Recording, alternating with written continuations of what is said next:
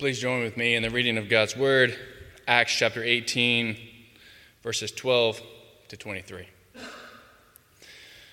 But when Gallio was proconsul of Achaia, the Jews made a united attack on Paul and brought him before the tribunal, saying, "This man is persuading people to worship God contrary to the law." But when Paul was about to open his mouth, Gallio said to the Jews, "If it were a matter of wrongdoing or vicious crime, O Jews, I would have reason to accept your complaint. But since it is a matter of questions about words and names and your own law, see to it yourselves. I refuse to be judge of these things." And he drove them from the tribunal. And they all seized Sosthenes, the ruler of the synagogue, and beat him in front of the tribunal. But Gallio paid no attention to any of this. After this, Paul stayed many days longer, and then took leave of the brothers and set sail for Syria, and with him Priscilla and Aquila. At Cenchreae he had cut his hair, for he was under a vow. And they came to Ephesus, and he left them there. But he himself went into the synagogue and reasoned with the Jews. When they asked him to stay for a longer period, he declined. But on taking leave of them, he said, "I will return to you if God wills." And he set sail from Ephesus. When he had landed at Caesarea, he went up and greeted the church, and then went down to Antioch. After spending some time there, he departed and went from one place to the next through the region of Galatia and Phrygia, strengthening all the disciples. Here ends the reading of God's Word. Gracious Father, we give you thanks for your Word that is our bread, our sustenance, our truth, shines light on our hope for today and our hope for things to come. Lord, we thank you for these words that remind us, not our will, but yours be done. Lord, we thank you that we have the means of grace, the preaching of your word here today. Lord, we pray that your hand would be on Pastor Cody as he preaches your word. Lord, that you would give us ears to hear your word and eyes to see, that we would be prepared to take in your word. Amen. In 1678, one of the possibly greatest pieces of Christian literature was written by a gentleman by the name of John Bunyan. You would know the tome he wrote, Pilgrim's Progress, an allegory on the Christian life. Let me quote for you from Pilgrim's Progress a section entitled "The Hill, Difficulty."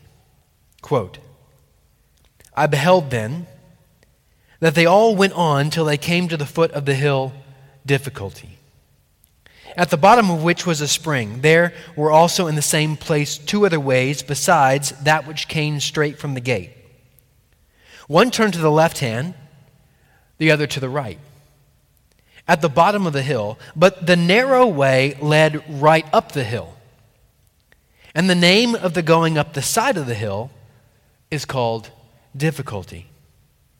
Christian now went to the spring and drank thereof to refresh himself."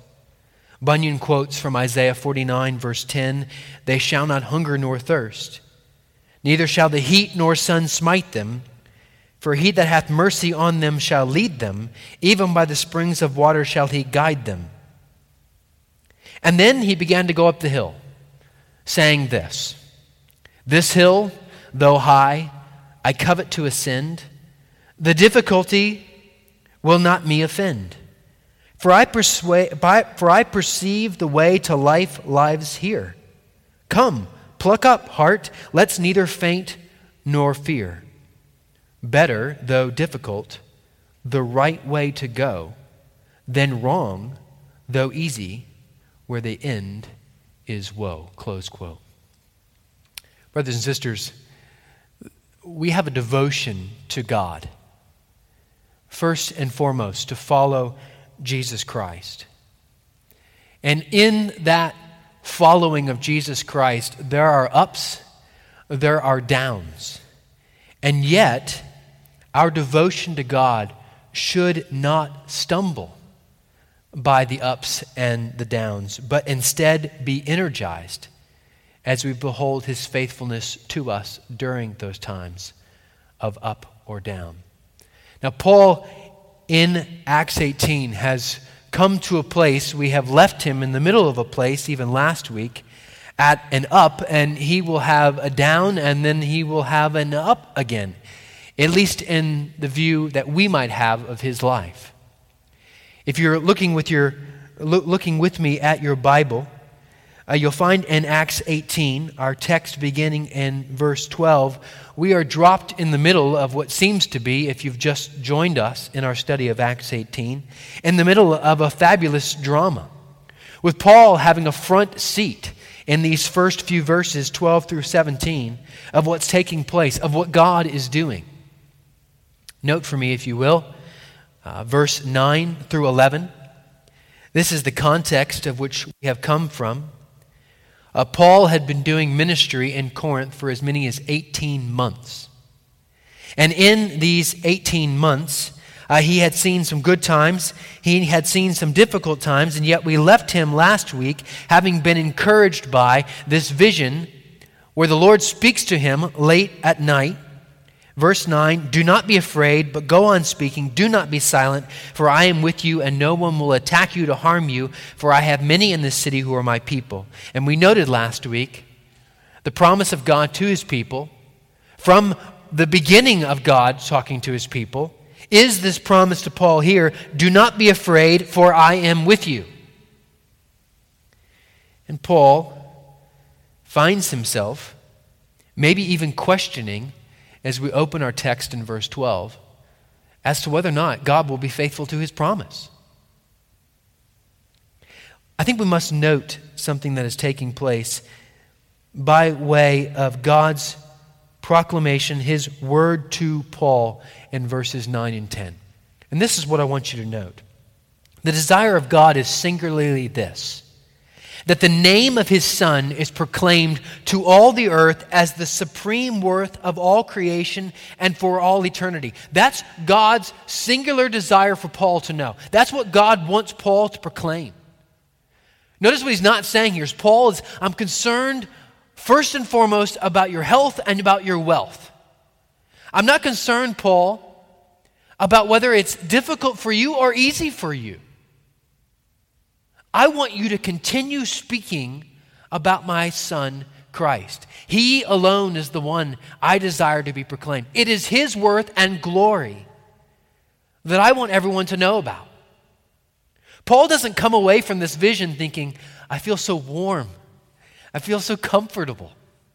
I know God is going to allow it to be easy for me. No, Paul doesn't come away from anything other than knowing God wants me to proclaim Christ. And thus he does. You see, even there in verse 11, Paul's responsibility under the will of God. He knows God's will is to proclaim Christ and not be silent, and he does it. And he's assured that there are many people in this city of Corinth that will know his name. And yet he is faithful. What is our responsibility during our time of difficulty even now? Well, it's to proclaim Christ. We preach and we trust. And then we proclaim and then we trust. And we allow God to bear out His will and the fruit He desires. Now, I think the front row seat, if you will, if you've ever been involved in a drama production, the best seat in the house is not the front row right in front of the stage. The best seat in the house is really the seat that the main players have as they observe the other actors. Maybe you were involved in a drama production at some point, and all the rehearsals that go along.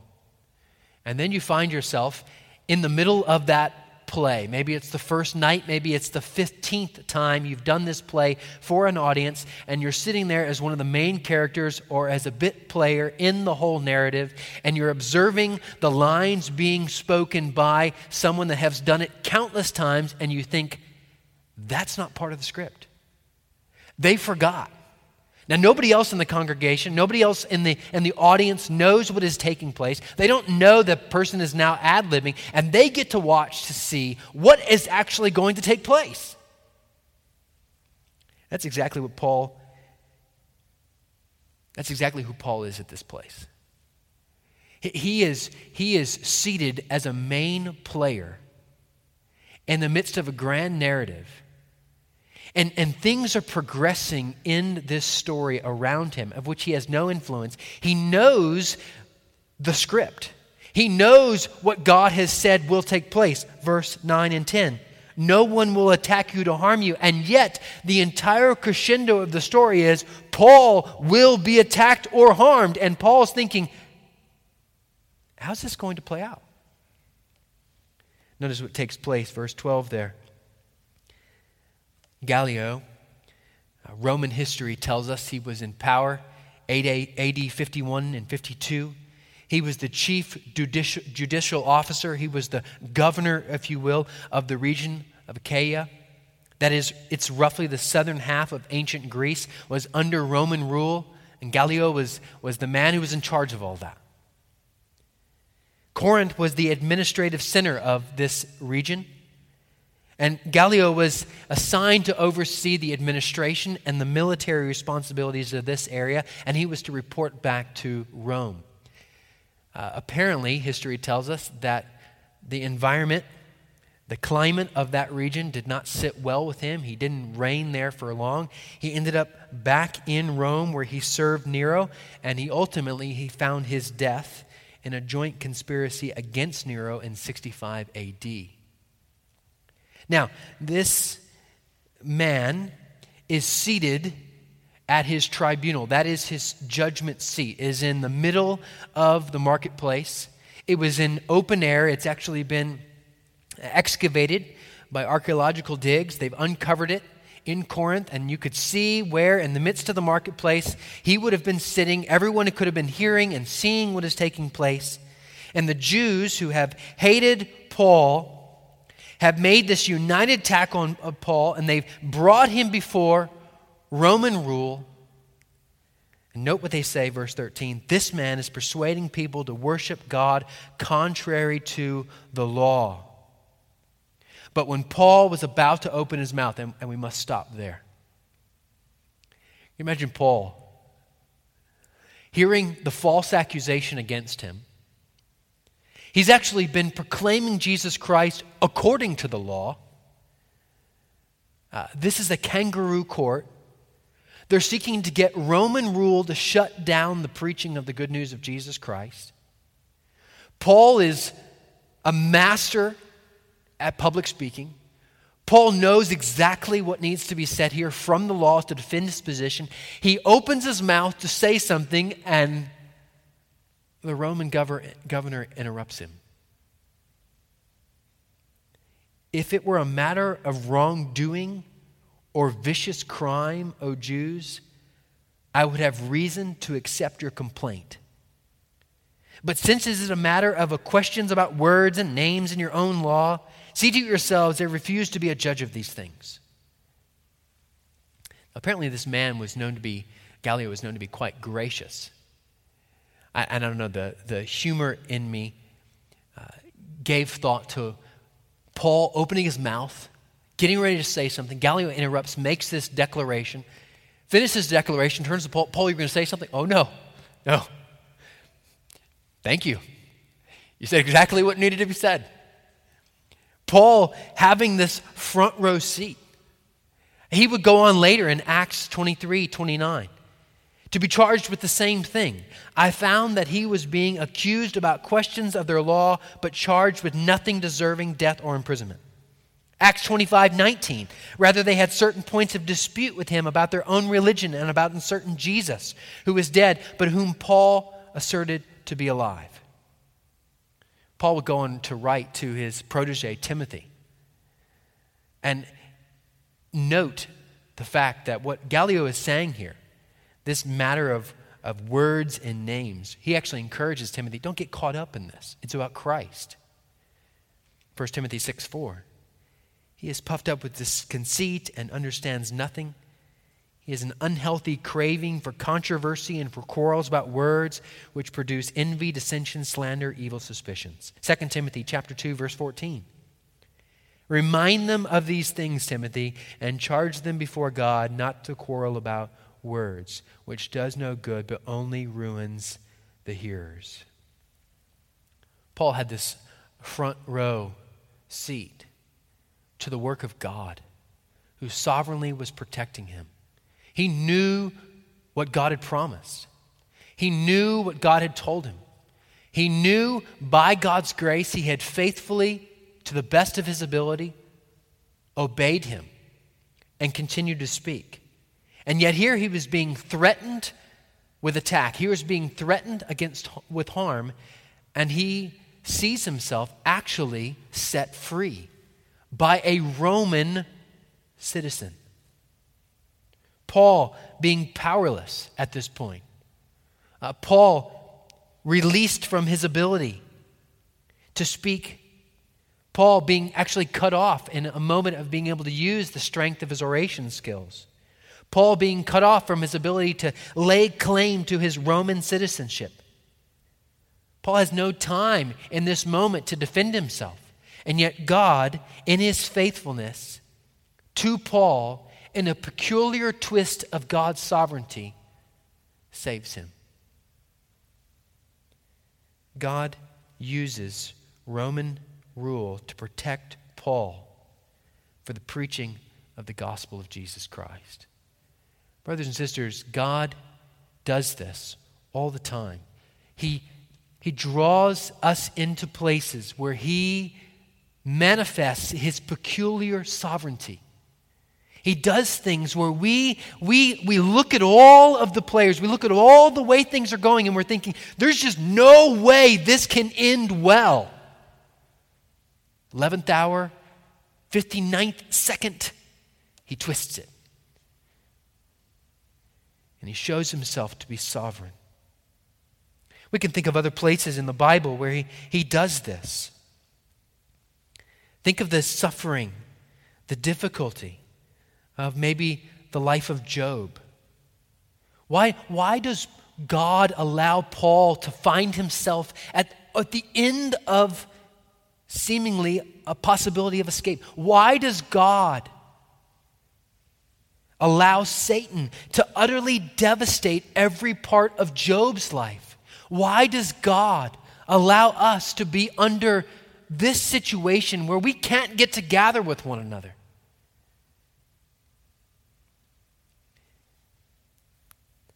My answer is this, and it's not mine, I think it's the Bible's, but prove me wrong if it's not. Because the most powerful witness of God's glory to a watching world in the power of Satan is the Christian who, having been born again by the Spirit, refuses to take his eyes off the God who has sovereignly allowed such pain in his life. Eyes not of hate or spite, but eyes of love and joy and delight. That's what I think Scripture screams at us. That God allows these type of things in Paul's life and in your life, where he brings us to a level of powerlessness in order that the world might know that we're not that important. But Christ is all glorious. He has saved an unimportant, relatively, people to proclaim his glory. Perhaps God has you in a place of powerlessness.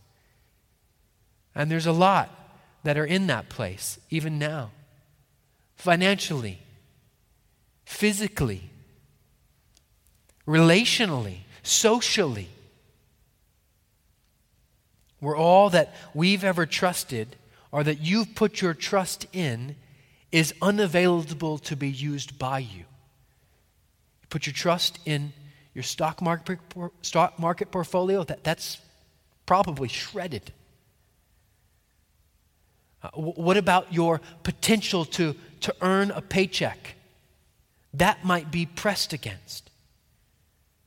What about the fact that, as a preaching friend of mine said last week, you have eaten free-range organic chicken and blueberries your whole life, and yet that can't protect you from the coronavirus?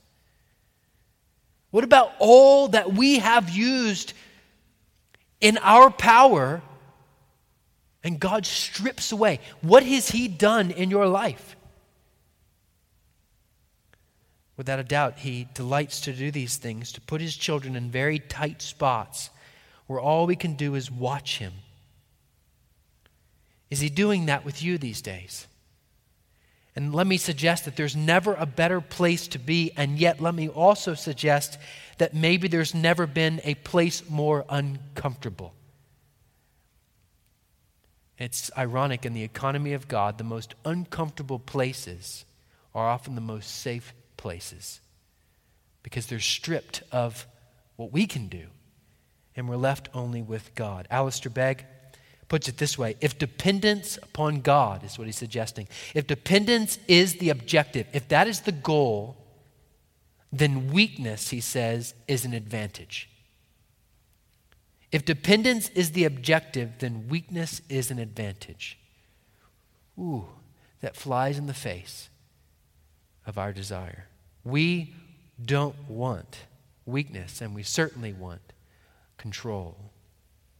What about you this morning? You might be saying, yes, I want to be that Christian who has her eyes set entirely upon God in the midst of my difficult situation right now. And yet I am suffering, and I don't feel that longing. I don't have that passion for Him that I so desperately want. And I'm not suggesting that there are not hard days. Job certainly has them. Paul certainly has them. We all do. We're all sinners. We're not perfect, but we can do a diagnostic checkup of our hearts, and let's do that now. How often are you longingly looking to Him? Because so often I want the feeling of pleasure in God alone in the midst of all my difficulty, absent the necessity of working toward that, of looking longingly to Him, of seeking Him in prayer, of going to Him in song, of opening my Bible. I want passion for Christ absent the Word. We all do. But how often are you longingly looking to Him? How often are you lovingly looking to others? I'm not suggesting lovingly looking to others for them to bail you out of your difficulty, but lovingly looking to others in the midst of your difficulty. Let me tell you, there's always someone that's suffering.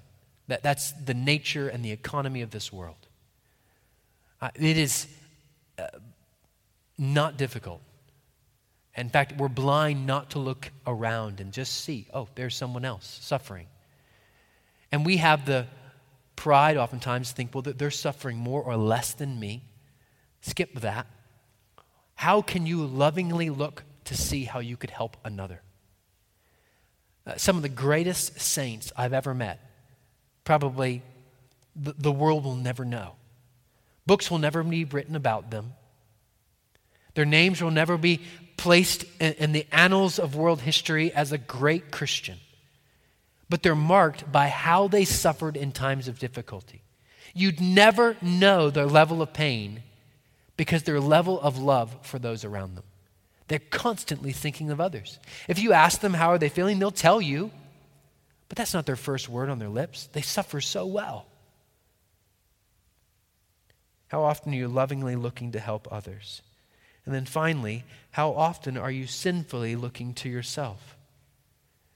In these days of quarantine, it's being revealed to all of us, I think, about the nature of our habits and pleasures as a culture, and that we're really quite self-absorbed.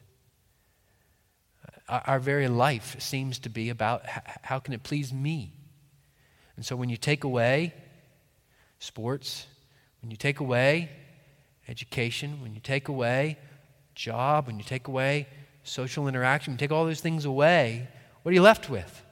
I'm afraid we don't really like what we're left with. How often are you sinfully looking to yourself? My family has had the joyful experience to not have the internet over the last couple of weeks. We have to go up to a place to get the internet. We used all our data up in like the first 2 days, so we've not had internet for like 12 days at our house. It's phenomenal how much time we spend on the internet. These things are a means of grace, certainly, but they can also be a means to feed our sinful longings, our sinful lookings to ourselves in the midst of difficulty. Before we move to verse 18, let's just note one thing. One of the benefits of God placing us in the front row seat to His faithfulness in our lives is that we get to see miracles take place when the narrative seems to only be able to end in tragedy. Look at verse 17 of your text. They all seized Sosthenes. Okay, this is the gentleman who is a ruler in the synagogue. This is a man that should be most respected by the Jews. The Jews are so angry that Gallio has not judged in favor against Paul, that they seized their own leader. They hauled him into the public marketplace right before Gallio, where he can witness what they're doing, which is unlawful, and they beat this man. And Gallio pays no attention to any of this. You can see the hatred that is just being fueled by his unwillingness to submit to their kangaroo court. What do I mean by a miracle that seems to potentially end in tragedy? Because is not this tragic, this man Sosthenes being wrongfully beaten? Scripture doesn't bear out whether or not this man knew Paul before this time. I think we can surmise that he does, because Paul is a next-door neighbor, if you will. Paul has done the work of proclaiming the gospel to Crispus, who was the previous ruler in this synagogue. I don't think we can doubt in any way that Paul has also been proclaiming the gospel to Sosthenes. As to whether or not he's a believer before this beating or after, we don't know. But what we must note is that God uses this time to actually draw this man Sosthenes to himself. 1 Corinthians chapter 1, verse 1. Paul writing back to the church in Corinth. Paul, called by the will of God to be an apostle of Christ Jesus, and note, and our brother Sosthenes. In the midst of what seems to be a tragic ending, in what seems to be riotous living, God either strengthens the faith of one or draws one to himself. It would be interesting to note how God, and we might see this, and we can see this borne out, I believe, later on, one day when we are in glory, to see how God used the suffering of Sosthenes to build this early church in Corinth. Paul had a front row seat in 12 through 17, but let's move to the second section here in our text, in 18 through 21. Paul is going to willingly follow God. Willingly follow God. Now, verse 18 should be a shock to us. It should be a great surprise to us. Because here there's been near riot. Here there's been a place where Sosthenes was beaten. Paul should have been beaten.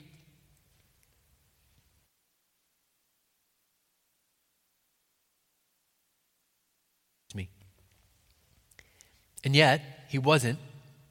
It doesn't mean that the tone and tenor of the Jews against him has calmed down. In fact, it probably has sped up. And yet, Paul stayed many days longer. And after a time, notice we don't know how long that time is, but he's there for some time. He takes leave of the brothers. He takes leave of the church, and he leaves for Ephesus, or he sets sail for Syria, it says, which is where Ephesus is, and following down all the way back down into Antioch. He takes with him his two friends. We saw them at the beginning of chapter 18, Priscilla and Aquila. And at this port, Sennacherib, which is the eastern port city of Corinth, you remember that Corinth was up off the sea, some small distance, and it stood between two ports, two seas meeting. There was actually an overland ship route. Sennacherib was the eastern port city of Corinth. There was another one on the western side. And Paul is departing there, and right before he departs, note, he cuts his hair, for he was under a vow. Now, certainly the question has to be asked, what is this vow? Paul ends a vow here. What vow is it? What can we learn about it? A vow in the Scriptures is an expression of devotion to God. And typically in the Old Testament, it was always in the equation of, if we do this, then God, you might do this. Or if God, you do this, then we will do this. Turn in your Bible with me to Genesis chapter 28. Genesis 28, verse 20 and 22. You'll note the if-then equation of these vows of devotion to God. Jacob is making a vow here. It says this, then Jacob made a vow saying, if God will be with me and will keep me in this way that I go and will give me bread to eat and clothing to wear so that I may come again to my father's house and place, then the Lord shall be my God. And this stone which I have set up for a pillar shall be God's house. And of all that you give me, I will give a full tenth to you. In Numbers chapter 21, verse 2, we see another similar type of vow, if then, but this one made by a nation. Numbers 21, verse 2, and Israel vowed a vow to the Lord and said, if you will indeed give this people into my hand, then I will devote their cities to destruction. In the Old Testament Scriptures, to not complete a vow was far worse than not making a vow. You can think of the situation in Judges chapter 11, where a man of God, a warrior of God, who asked God and made a very rash vow that if God would give the Ammonites into his hand, the first thing that crossed his threshold, the front door of his house, when he returned victorious, he would sacrifice to God. The vow was made, and he carried it through, and the first person to cross the threshold upon his return in victory was his daughter. To not complete a vow in the Old Testament was far worse than not making a vow. And Numbers chapter 6 is probably the text that we're most familiar with when we think of vows in the Old Testament. This was referred to as the Nazirite vow. It was a vow of separation to the Lord. Men of God would separate themselves from that which is around them unto the Lord, and it was marked by a number of particular things. One was not drinking wine, staying away from that which was dead, allowing their hair to grow long. And we could see here in chapter 18 of Acts, Paul has allowed his hair to grow long. Was Paul's vow a Nazirite vow? Was it a vow of separation to the Lord? And I don't think Scripture gives clear enough evidence either way. In fact, all the study that I did, depending upon the commentary you read, some say yes it was, some say no it was not. And rarely in the New Testament do we see vows appear. But whatever Paul's vow was for, it ended with him giving this haircut, and we can be sure that the purpose of the vow, why he took the vow, whatever the vow was in order that many would come to faith in Christ. 1 Corinthians chapter 9, 19 to 23, Paul writing back to the church in Corinth. For though I am free from all, I have made myself a servant to all, that I might win more of them. To the Jews I became as a Jew in order to win the Jews. To those under the law I became as one under the law, though not being myself under the law, that I might win those under the law. To those outside the law I became as one outside the law, not being outside the law of God, but under the law of Christ, that I might win those outside the law. To the weak I became weak, that I might win the weak.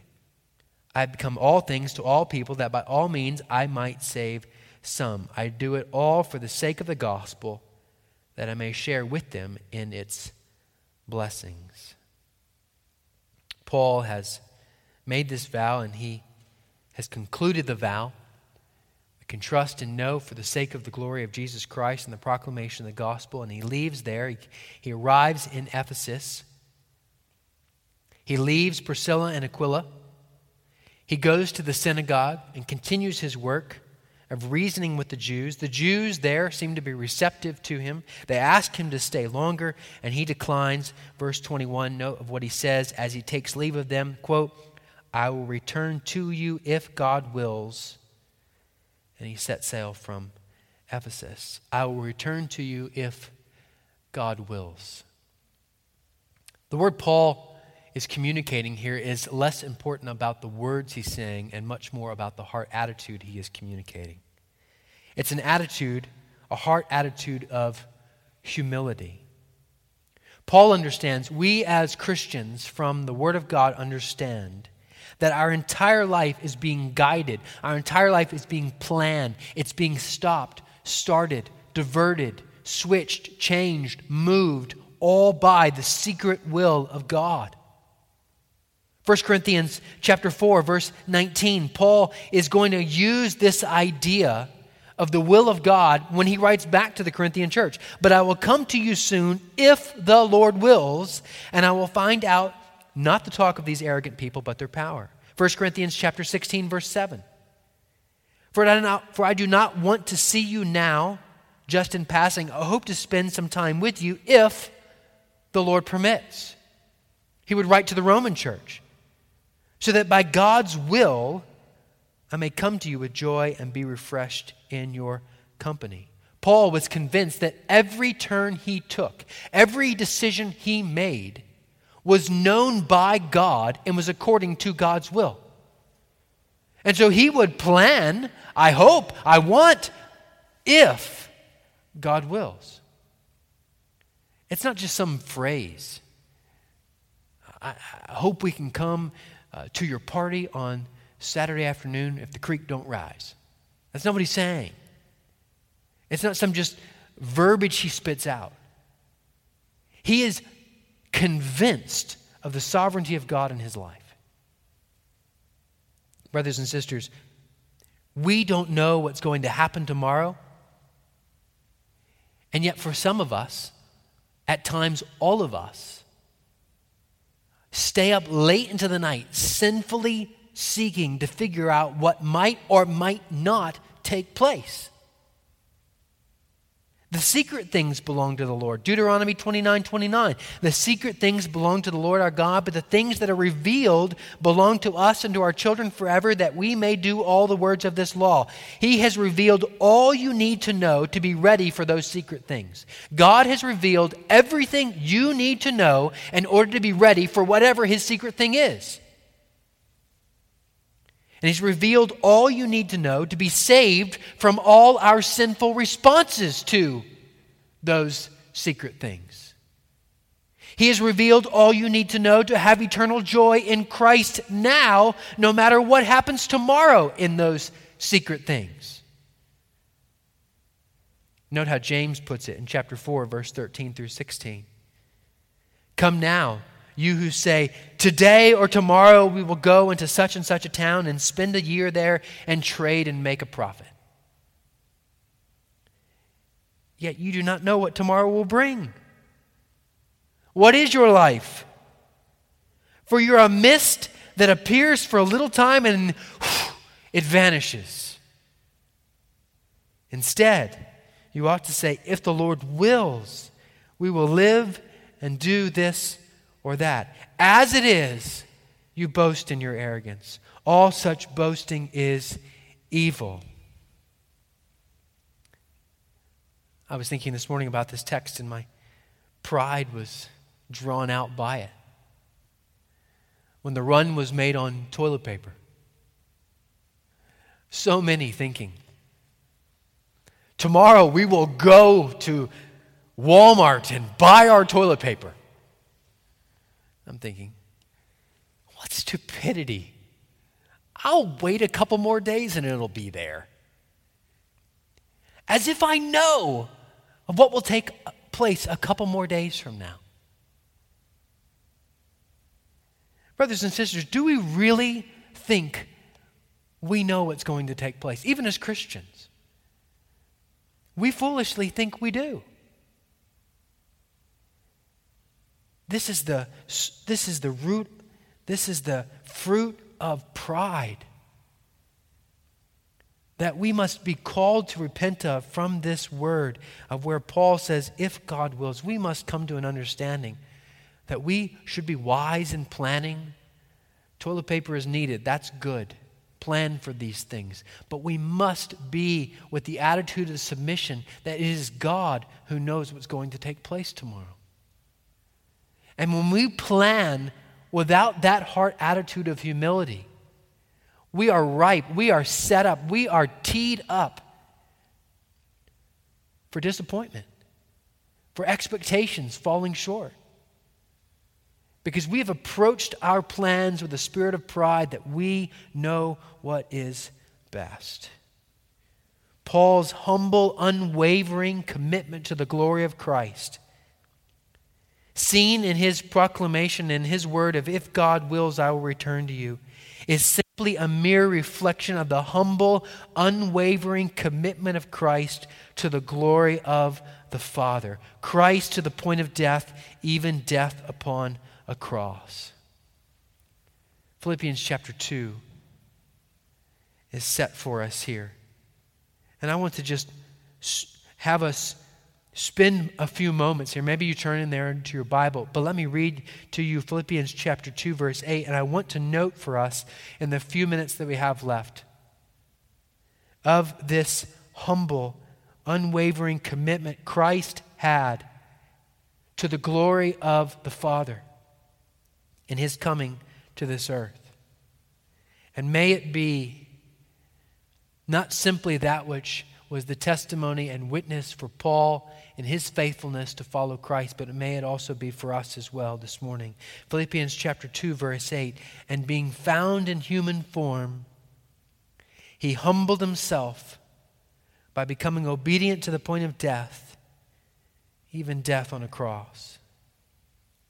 Now let's just consider Christ here for a moment.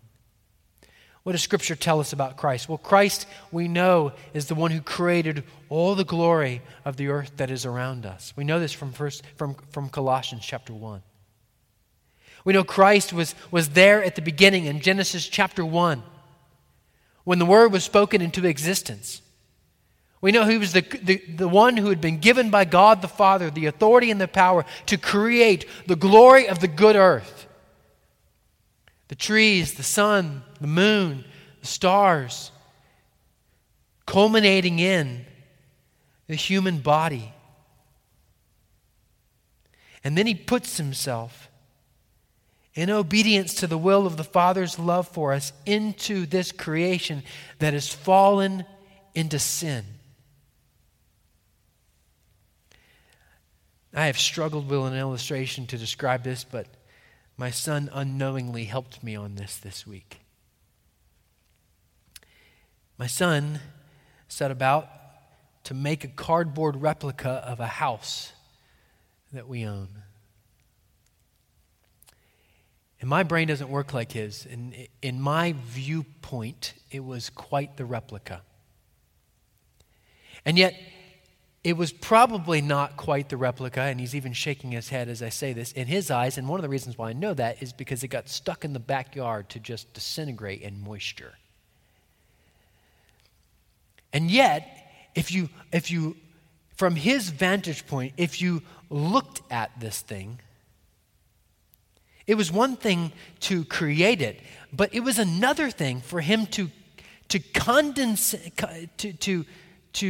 condescend to live in that which he created. Amidst all of the strings of hot glue and the draftiness of it and the smallness of it, for him to curl himself into that place and then to joyfully submit to that which he had created that had fallen in disrepair, and to do so for 33 years.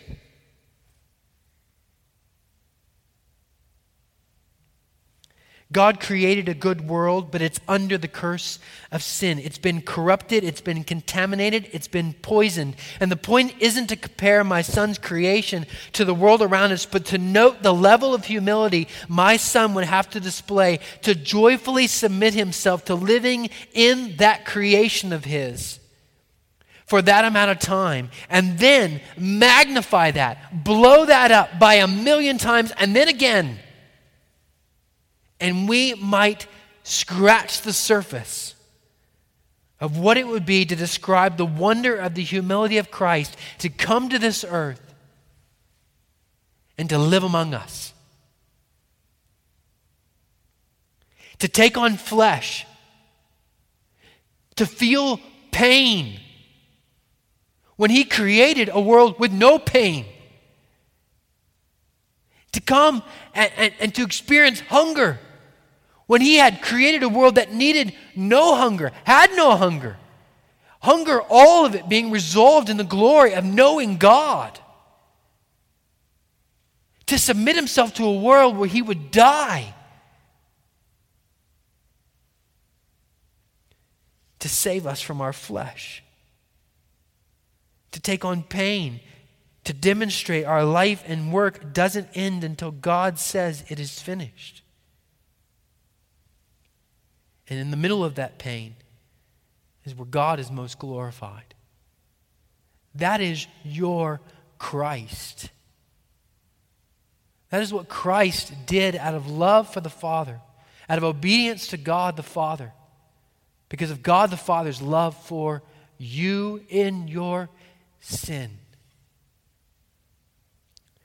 And this is the example of humble, unwavering commitment that is set before us. And the immensity of this is Christ is not only our hope in this life and our hope for all of eternity. Christ's devotion to the Father that never wavered in the ups and the downs is precisely for you. So when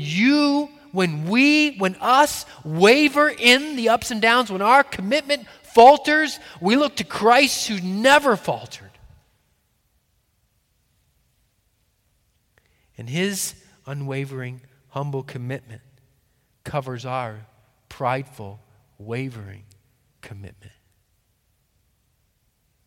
When we behold the sinless Savior for us, we behold the faithfulness of God for us in our weakness.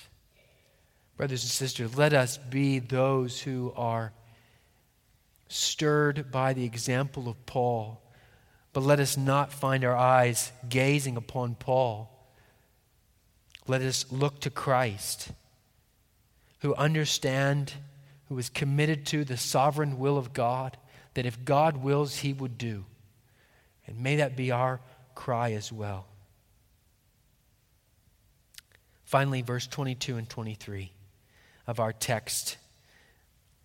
He lands in Caesarea. He goes up and greets the church that is in Jerusalem. He goes back to the starting place of his missionary journey in Antioch, and he spends some time there. This is the conclusion of the second missionary journey of Paul and the beginning of the third one. A number of months pass between Paul's second and third missionary journey. As many as 6 years have passed from when Paul first started in his first one and when he's ending in his second journey. The first one beginning in Acts 13, and we're finishing the second one toward the end of Acts 18. Paul has been imprisoned. Paul has been stoned. Paul has been beaten. He's been rejected. He's been driven out of cities. 1942, the Lord Mayor's luncheon at the Mansion House in London at the height of the Battle of Britain. Winston Churchill spoke. And what he said, in many ways, I think, mirrors the attitude of Paul. He's speaking in the middle of Britain's involvement in World War II. 3 years have passed since they've gotten in. It's 1942. They came in 1939. They'd be in till its end in 1945. And this is what he says. The Germans have received back again that measure of fire and steel which they have so often meted out to others. Now, this is not the end. It's not even the beginning of the end. But it is perhaps the end of the beginning. And Paul is in many ways ending the beginning and just beginning. He's ending 6 years. He's ending maybe a third of his ministry. He has 12 to 15 more years to go. And yet he's not pausing for long. His work is not completed.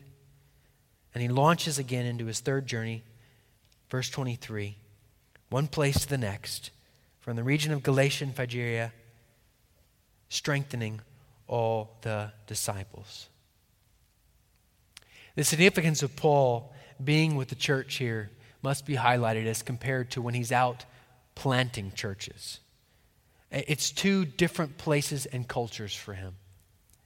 Out there was the place of hostility and difficulty, and in here with the church is his place of strength and respite, where he's being with the disciples, he's encouraging them, and we know from other texts, he's being encouraged by them. Brothers and sisters, what we're doing via this live stream over the internet, it's not the church, and it should never be considered or confused as such. That which are those together, the body of Christ gathering together, 9 of us this morning, that's the church. What you're doing with me is I trust a ministry of the grace of God to get the word of truth to you, but it's not the church. It's not the gathering of the saints together with one another. And we should note the grace of the church during times of difficult ministry. The pain, the longing should, and I trust is, being expressed even by many of you. I want to be with God's people. And Paul is ministered to by the people of God gathered together. The Christian's devotion to God, to follow Christ, should not stumble by the ups and downs of life, but instead be energized as we behold his faithfulness to us. You might be sick this morning. I was sick some this week. In the eyes of man, that is a down. Maybe your wealth has sprung because of the stock market springing toward the end of the week. By man's view, that is an up. Maybe you've lost your job. That is poverty. In man's view, that is a down. And yet in the economy of God, wealth can also be a down, and sickness can be an up. It is his faithfulness. It is his sovereign grace in our lives that as we look to him in times of up or down, as we seek him, as we follow the example set for us by Christ of humble, unwavering devotion, that we're actually energized as we behold his faithfulness to us. Have you seen his faithfulness in Christ to you this week? I trust that we are energized as we look to him, as we trust him, as we seek him, even as we run to him this coming week. Let me close with the quote I brought to us at the beginning from Christian's word as he goes up the hill of difficulty.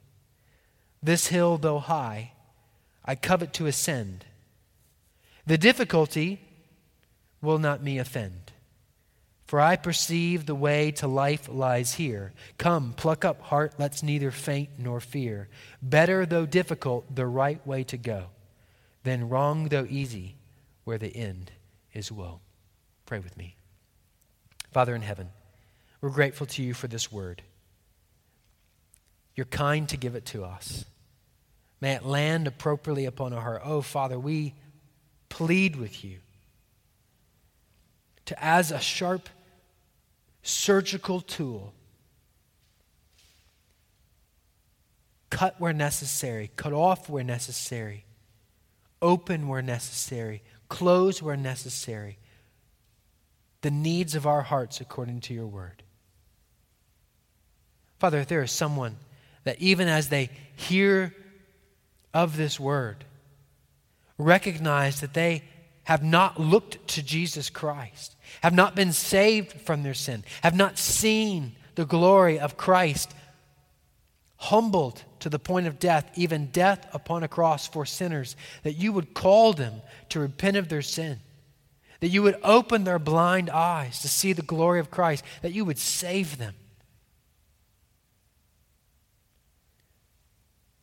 Father, we thank you for the means of grace that is your word. We look and long for the time when we can be with you for all of eternity, and in the meantime be with one another in preparation for that day. We thank you for the time that we've had in your word. May it be for your glory and your glory alone. In the precious name of Christ we pray. Amen.